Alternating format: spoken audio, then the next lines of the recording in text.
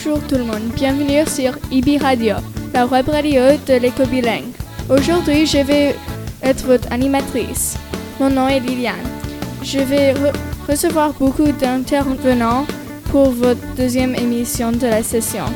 Bassam vient de nous parler de la récente visite des élèves de EBCares auprès de l'association Greenlight. Les élèves de CM1B vont interviewer M. Benoît, l'un des directeurs académiques de notre école. Sophia va découvrir les maladies mentales. Les élèves de CM1 vont nous présenter le jardin de l'école. Enfin, Maline va conclure l'émission en racontant l'histoire du fromage. On commence l'émission avec les enfants de l'école. Bassam est là pour parler de la récente sortie scolaire des élèves de EBCares auprès de Greenlight, une association de lutte pour la protection de l'environnement. La semaine passée, les collégiens membres de EBCares ont fait une sortie scolaire. Nous sommes allés rencontrer l'organisation qui s'appelle Greenlight New Orleans pour essayer de devenir des partenaires avec eux. Greenlight est une organisation qui aide à préserver l'environnement de plusieurs façons. Ils plantent des jardins, ils installent des barils récupérateurs d'eau. Pour en savoir plus, tu peux visiter le website de Greenlight New Orleans. Nous avons pris le streetcar et puis nous avons marché un peu pour y aller. Quand nous sommes arrivés, il y avait le directeur de l'organisation, Andreas Hoffman, qui nous attendait devant la porte. Il nous a parlé un petit peu de l'association, puis nous a montré les barils d'eau. Il y en avait environ 30 ou 40. Ils étaient magnifiques car ils étaient tous recouverts de peinture. Il nous a dit que chaque mois, ils en installent à peu près 40, donc ils ont besoin de beaucoup de volontaires pour peindre les barils. Il a expliqué que des fois, il y a des groupes de plus que 50 personnes qui viennent pour décorer les barils. Il a aussi dit qu'il aime travailler avec les enfants. Quand nous avons parlé d'un partenariat entre son association et notre école, nous avons eu de nombreuses idées. Nous avons dit qu'ils pouvaient venir à l'école pour parler à des enfants et leur faire peindre des barils récupérateurs d'eau. Après, nous avons posé quelques questions avant de revenir à l'école. Quand nous avons fini, nous l'avons remercié et nous avons repris le streetcar pour revenir à l'école. C'était une expérience très chouette et j'espère que l'on va pouvoir travailler dans le futur avec cette organisation. Merci à toi d'avoir partagé ce que tu as retenu de cette visite. Passe maintenant à notre rendez-vous habituel, le grande interview. On retrouve 13 élèves de CMB. Ils ont interrogé M. Benoît, le directeur académique de l'élémentaire et du collège dans notre école. Pourquoi voudrais-tu devenir un professeur? Alors, je voulais devenir professeur parce que je voulais travailler avec les enfants, d'une part, et ensuite parce que j'avais envie d'aider les gens, donc les enfants dans ce cas-là, à apprendre et à découvrir des choses. Comment as-tu rencontré M. Pierre-Louis? Oh, la première fois que j'ai rencontré M. Pierre-Loïc, c'était il y a quelques années sur un terrain de football. Si je me souviens bien, on jouait dans 2 différentes équipes et c'est mon équipe qui a gagné. Comment as-tu connu l'école bilingue? École bilingue, quand je suis arrivé à la Nouvelle-Orléans en 2010, école bilingue était une des écoles qui proposait un programme d'immersion en français et une des plus réputées. C'est comme ça que j'ai connu l'école bilingue. Qu'est-ce que tu aimes dans l'école bilingue?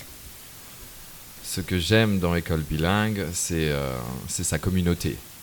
Les enfants, les professeurs, les parents, l'atmosphère de cette école où tout le monde se connaît et tout le monde s'apprécie. Combien de report cards as-tu imprimé pour tous les professeurs? Waouh! Il me semble que j'en ai imprimé entre 350 et 400. Donc c'était beaucoup. Quand la prochaine assemblée aura-t-elle lieu?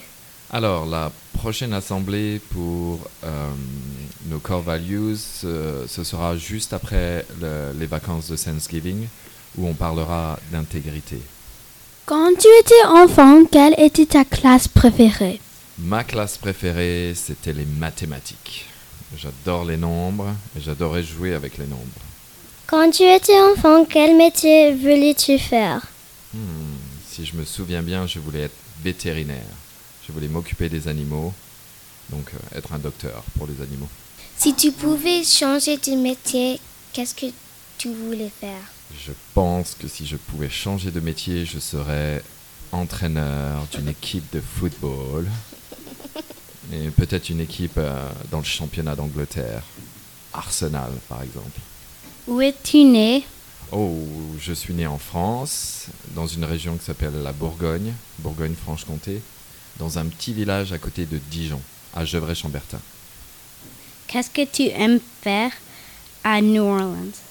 J'aime manger dans les différents restaurants de la Nouvelle-Orléans. J'aime écouter la musique et bien sûr jouer au football. Quel âge as-tu? Alors, j'ai plus de 30 ans, j'ai moins de 60 ans, donc j'ai un âge qui est à peu près entre ces deux. Quel est ton animal préféré? Mon animal préféré, c'est l'ours. J'adore les ours parce qu'ils sont impressionnants, mais en même temps on a envie de leur faire des hugs. Mais c'est pas très conseillé de faire des hugs à des ours, mais non. Mais ils sont puissants, sauvages et très beaux, je trouve. Merci beaucoup, Monsieur Benoît, d'avoir répondu à toutes ces questions.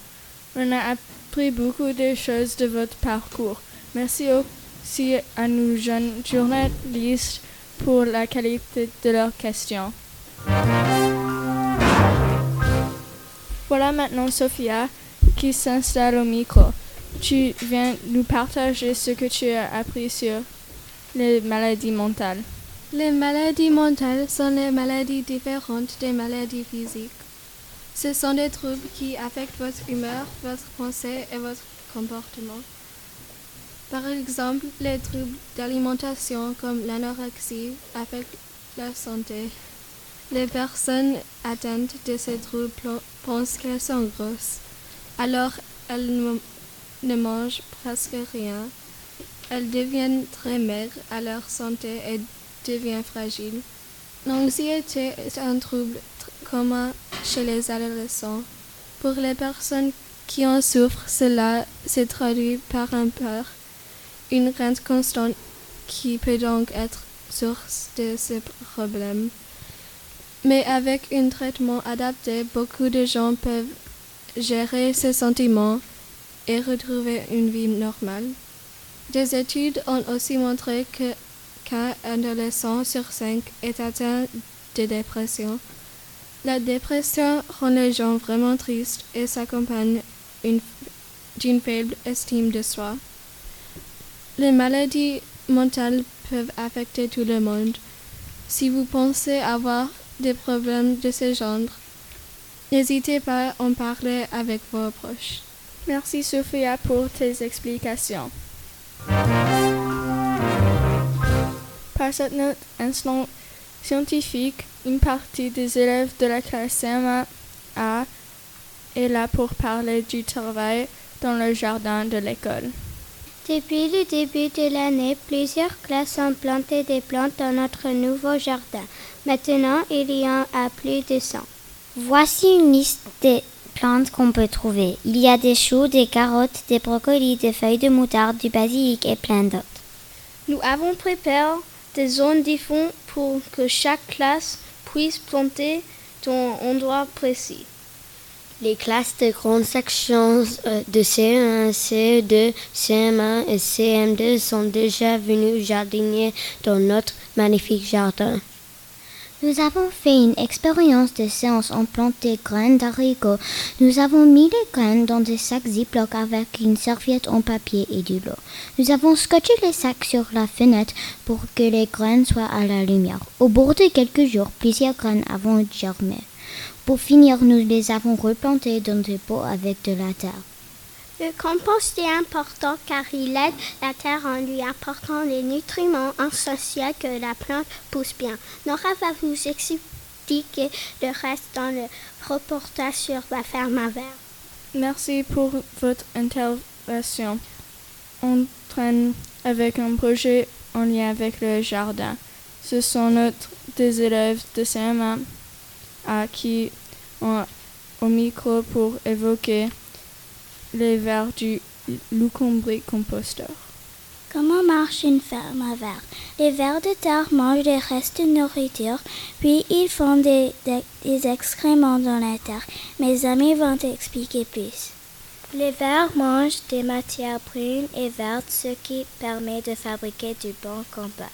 Ensuite, on récupère de la terre de la ferme à vers et on l'ajoute dans le jardin pour aider les plantes à mieux grandir. Voilà comment marche la ferme à verre. Voilà ce qu'on peut mettre et ne mettre pas dans une ferme à verre. On peut mettre des légumes, des fruits, du papier, du carton, des coquilles d'œufs, du thé, du café et des végétaux. Voilà ce qu'on ne peut pas mettre dedans. De l'ail, de l'oignon, des agrumes, du plastique, de la viande, du poisson, des matières grasses ou des excréments. On a construit des fermes à verre car on veut la terre soit meilleure. Comme a dit Grace, le compost est important pour aider les plantes à pousser.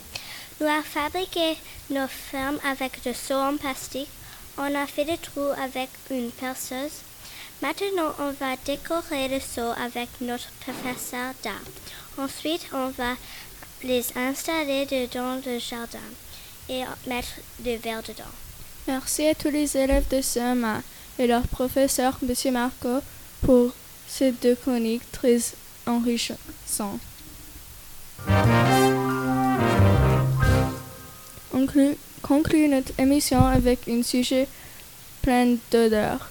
Madeline, tu viens nous retracer la succulente de l'histoire du fromage. Avant l'électricité et l'exploration du continent américain par Christophe Colomb, il y avait du fromage. L'origine de cet aliment est beaucoup plus intéressante et importante que certains le pensent. Dès le début de l'agriculture et de l'élevage, il y avait des traces de l'existence du fromage, ou plutôt le premier composant de fromage, le lactosérum. À ce moment-là, les agriculteurs ont vu que dans une atmosphère chaude, le lait se transforme en lait caillé. Pour eux, c'était très important. Pourquoi? Car le lactosérum apporte des choses essentielles pour vivre, les protéines, les graisses et les minéraux. L'autre avantage, le fromage se conserve plus longtemps et contient moins de lactose, un sucre qui peut créer une intolérance au lait. Très vite, le fromage est devenu un aliment essentiel. C'était un aliment de base pour le commerce et il était utilisé lors de longs hivers et des périodes de famine. Pour faciliter la création du fromage, de la pressure, un sous-produit animal a ensuite été utilisé. Puis, sans relâche, les gens ont fait des expériences avec le fromage. Ils ont créé de nouvelles techniques, utilisé des laits différents. Beaucoup de fromages que nous mangeons aujourd'hui sont le résultat de ces expériences. Au moment de la révolution industrielle, les usines ont commencé à produire du fromage en très grande quantité. C'est pourquoi l'on retrouve autant de fromage aujourd'hui dans les magasins. Sachez qu'une fête de fromage a lieu du 13 à 16 novembre à la Nouvelle-Orléans. Merci Madeline. Voilà que me donne envie d'aller dégoûter un bon fromage en France.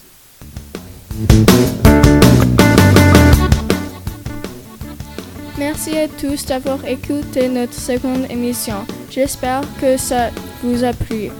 Merci à tous ceux qui ont participé à l'antenne.